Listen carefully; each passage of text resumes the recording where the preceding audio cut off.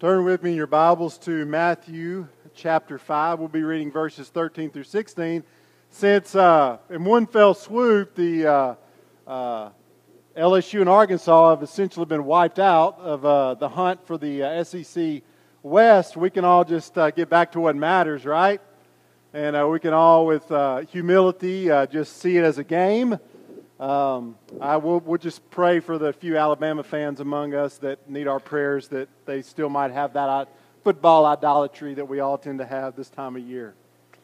But we have humbleness this morning if you're like me. We're going to look this morning at how Christians make godly difference in an ungodly world. It's really about how we as Christians interact with the world.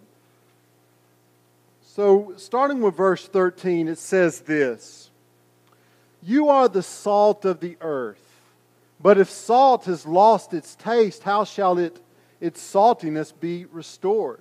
It's no longer good for anything except to be thrown out and trampled under people's feet. You are the light of the world.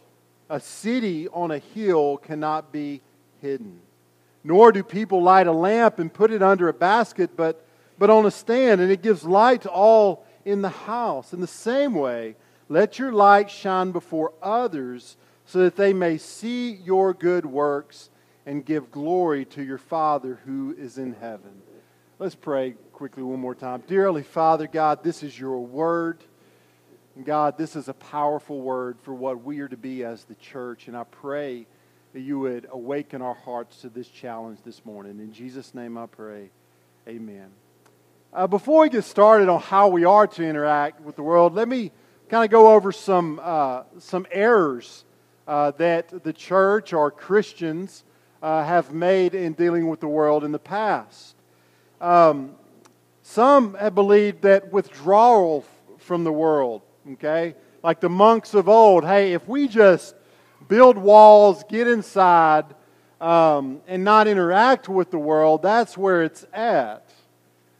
But the reality is that when you do that, you're still there, right? So sin is still in existence. I joke with people sometimes who ask me about my kids' homeschooling, and they say, well, how does your kids get exposed to sin in the world? And I say, they live with me.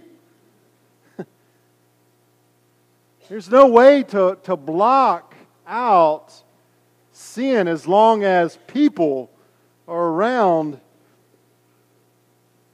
There is sin, there is worldliness. And not only that, as we'll see in a moment, we're meant to change the world. We're meant to have an effect on the world.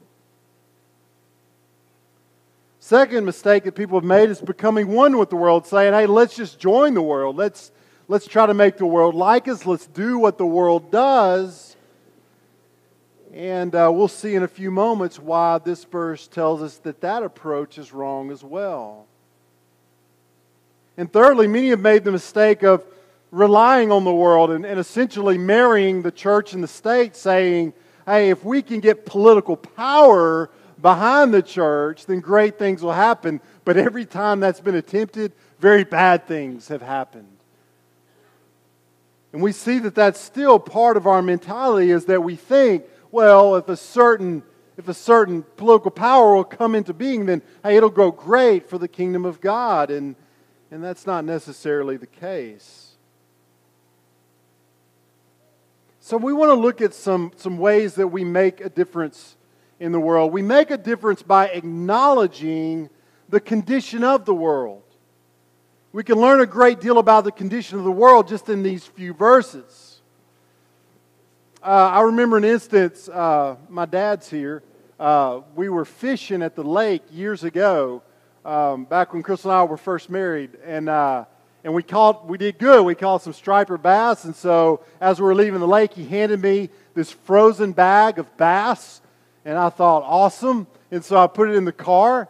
And we didn't have room in the ice chest. But I was like, it's frozen, so it'll be fine. And so we got to the house. And, camp is the most tiring thing you can do. So I didn't feel like unloading the car. So I just kind of left the stuff there. And a few days passed. And a normal person would have smelt it right away, right? I don't have a sense of smell. I'm weird, okay? I've never had a sense of smell. And so for days, I'm driving around Rottenmobile. And it wasn't until someone finally, outside of the church, outside of my house, could smell it from the carport and my car. It was bad. And it was a long time. In fact, during the rest of the time we had the car, there were moments, I don't have a sense of smell, but I was told by Crystal, I smell the fish. Because that's what happens in our world, right? If meat is left, or anything is left to itself that we tend to eat or enjoy for food, if it's just left for itself, it's going to rot. That's what's going to happen unless something interacts with it to keep it from rotting. In our day, that's ice. That's the freezer. That's what keeps things from rotting. In the biblical time, it would have been salt, right? They would have rubbed salt to keep the meat from rotting.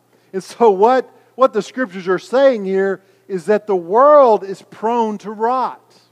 It's prone to decay. There have been moments of great optimism in mankind. One of the greatest moments of optimism was when the 19th century gave birth to the 20th century, and man, things were looking up. Society, there was technology that was happening.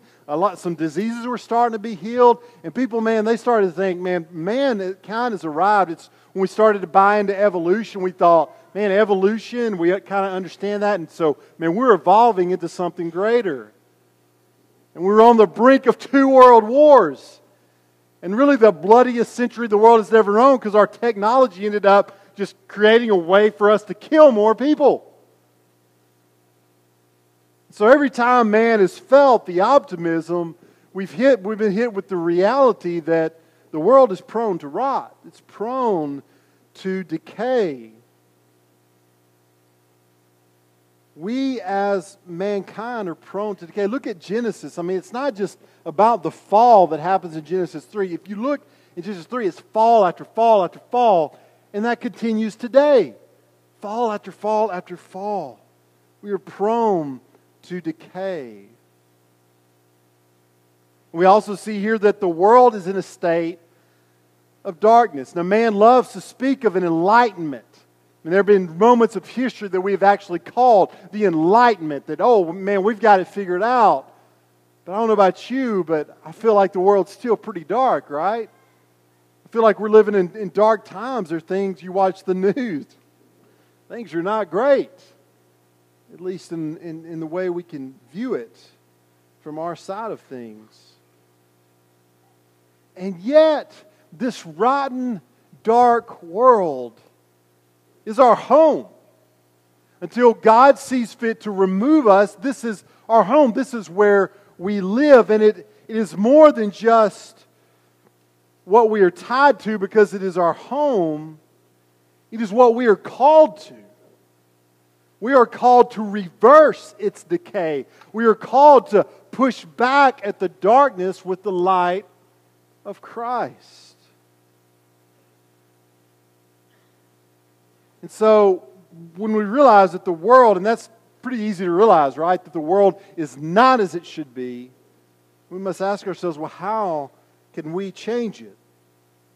Well, we make a difference by maintaining our identity. We must realize, first, our identity as change agents. Jesus calls us here, it's important to get this, the salt of the earth.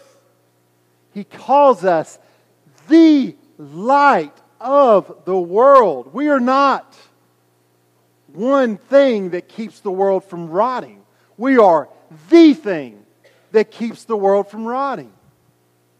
We are not the thing or we're not just one thing that fights back and kicks back the darkness with light. We are the light of the world. There is no hope for a world in decay or in darkness outside of the church. We can sit around all we want and talk about the fact that the world is going to hell in a handbasket. And we could talk about how that's the reality. But folks, the reality is that the only thing that can keep it from doing that is the church. Is the church being salt and being light in this world. Because we are the only ones that can do it. We're told here we are the salt. We are the light. How amazing is it here to receive this label of the light of the world? As Christians, for Jesus to call us the light of the world. What's amazing about that is that's exactly what He calls Himself in John 8, verse 12. Again, Jesus spoke to them saying, I am the light of the world. Whoever follows me will not walk in darkness, but will have the light of life. We are in Christ, and Christ is in us, and therefore we can honestly say, with humility, but we can honestly say, we are the hope of the world, inasmuch as we are reflecting Christ. This is why trying to use the world's power will never work. The hope of the world is not in earthly political power. It's in a king and a kingdom that's not of this world. The biggest question hanging over the rotting dark world is not about who will be elected November 8th. The biggest question is, when is the church going to wake up and be salt and light to this world? That's the biggest question. Is when is the church going to awake to the reality of what it needs to be doing? And what each of us as individual Christians need to be doing. We must realize that it's not just about realizing our identity in Christ. It's also about maintaining our identity as change agents. Both salt and light affect its environment only because it's different from that environment. Salt is salty. The verse tells us that if it loses its saltiness, it's good for nothing. It can just be thrown out.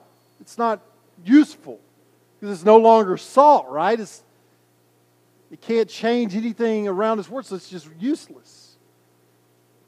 And light has an effect on darkness only when it's shining forth. And so also the verse says, if you take a light and you put it under a bushel and you hide it, it's of no use. That is why trying to be one with the world will never work, because listen to me, we must be different than the world or we will have nothing to offer the world. Listen to me, if the church goes with the world on its downward spiral of disobedience to God, then where will the world turn when they realize they've made a mistake?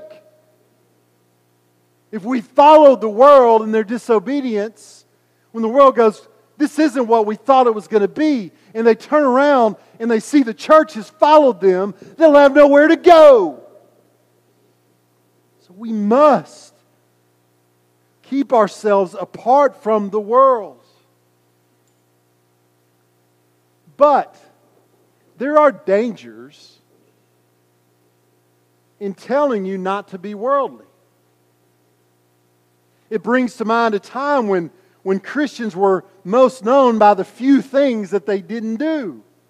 Don't cuss, drink or chew, or date girls who do. And if you do that, you're a Christian. You're a super Christian if you do that. And dancing, don't do that either. And Christians can sometimes get known by the very few things that they don't do. We have to avoid those things or we'll be considered worldly. And there is certainly truth that we must set apart ourselves in godliness. But folks, if we're going to make a list let's make sure the list comes from the Scriptures. Let's make a list. We're studying the Sermon on the Mount, so let's make a list of what salt and light looks like based off of the Sermon on the Mount. Here we go. This is what we're going to be studying in the days ahead. Humble yourselves before God and walk meekly among men. Obey all the commandments of God. Don't be angry and make things right with Christians when you do. Don't even think lustful thoughts. If you think lustful thoughts, you're committing adultery. View your marriage as sacred. Be honest. If someone slaps you in the face, turn and offer them the other cheek. Love and pray for people who want to destroy you. Be generous with your money. Be a person of prayer.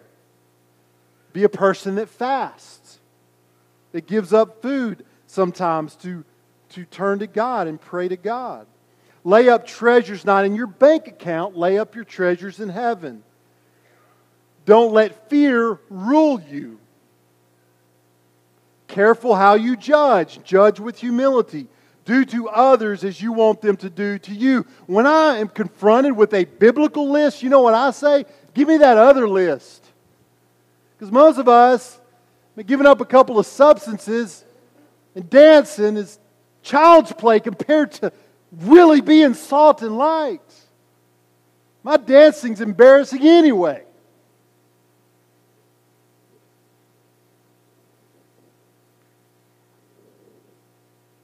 To be salt and to be light isn't just about picking a few easy things that you don't do as a Christian.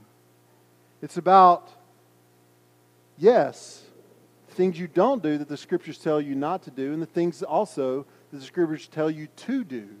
You need to be doing those things, and it includes all of the things taught in Scripture. Be careful that you make your list according to the Bible and not anything else. Be known a lot more by what you do than what you refrain from sometimes. How you love and serve your spouse and how you treat your coworkers, to be honest, may set you apart much more than not taking a smoke break.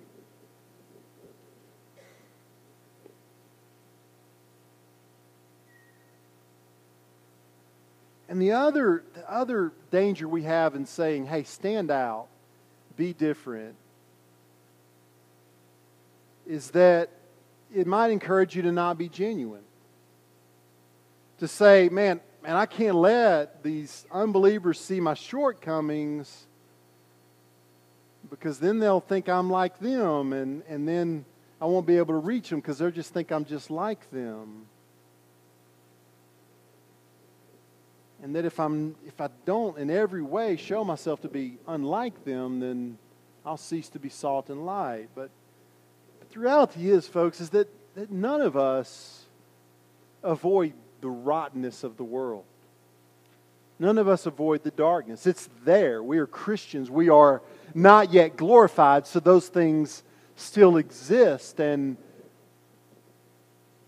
let's not be dishonest about that. Let's not be disingenuous about that. To hide every flaw in your life is to hide Christ's redemption in your life. People don't just need to see your holiness, they need to see what effect Christ has on your remaining sinfulness. They need to see the differences, but they also need to see at times the similarities. They need to see that you maybe are someone that gets in fights with your spouse, just like they do. The question becomes, how is that resolved?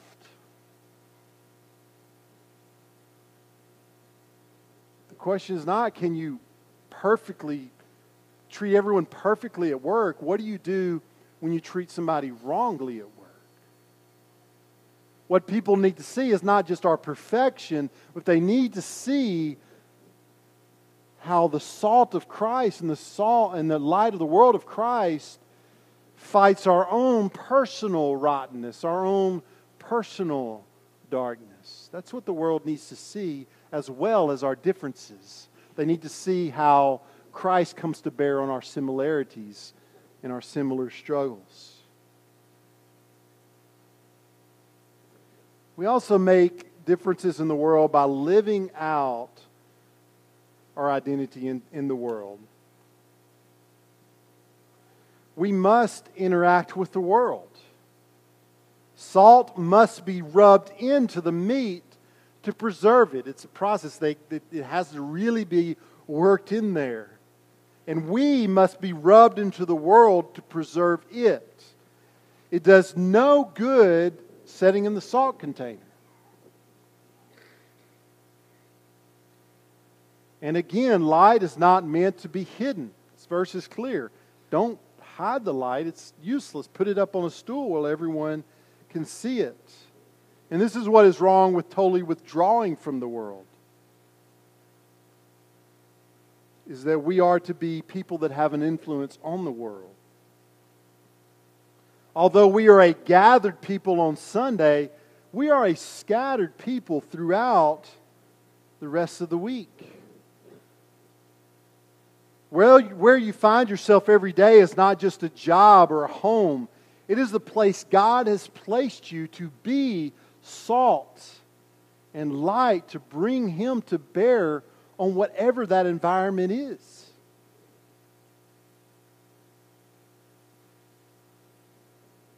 Have you ever known someone that was just seemed so close to God, that just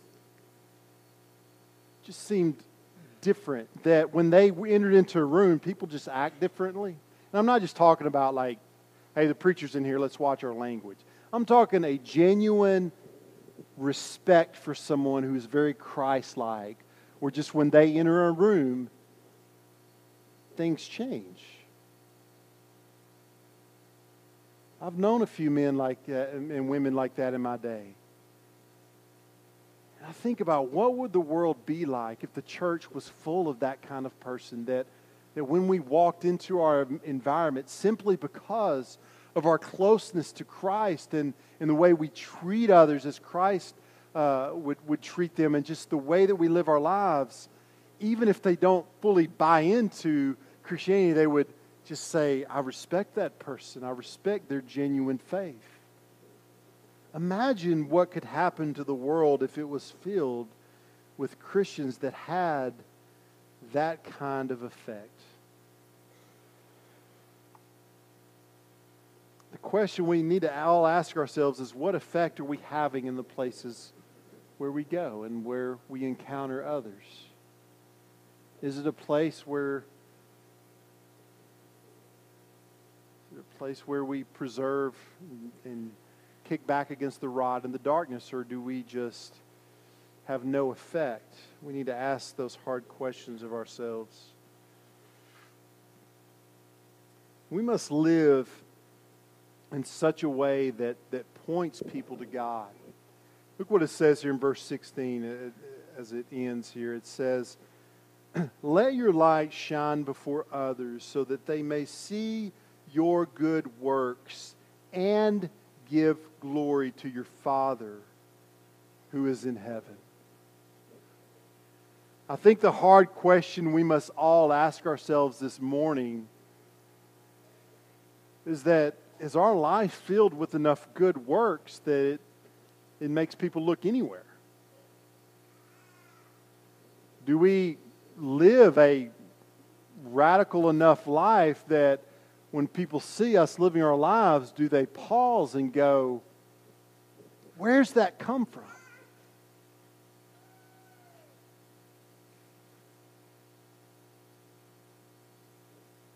Mediocre Christianity doesn't make anyone look heavenward, folks.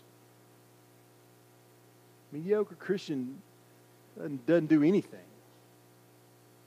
Someone who is living as salt and light, what it does is it first people's attention come to us because we're different, and then their attention goes to the source of those good works, and that's God.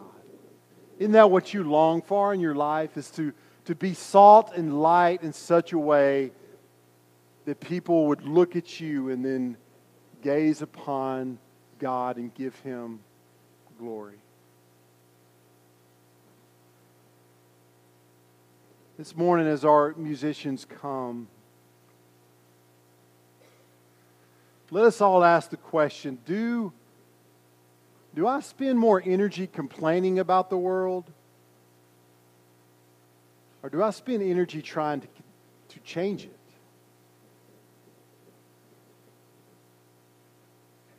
Am I being salt and light? And some of you may need to ask yourselves, well, I can't even be light because I've never been introduced to the light of the world. So I can't be the light of the world because I don't know Christ. And man, I would love to talk to you this morning because, man, Christ came into the world and lived a sinless life and died on the cross so that you, if you would believe and trust in Him, might find forgiveness for your sins.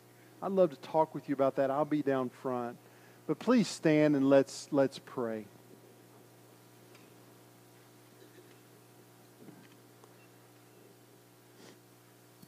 Dear Heavenly Father, God,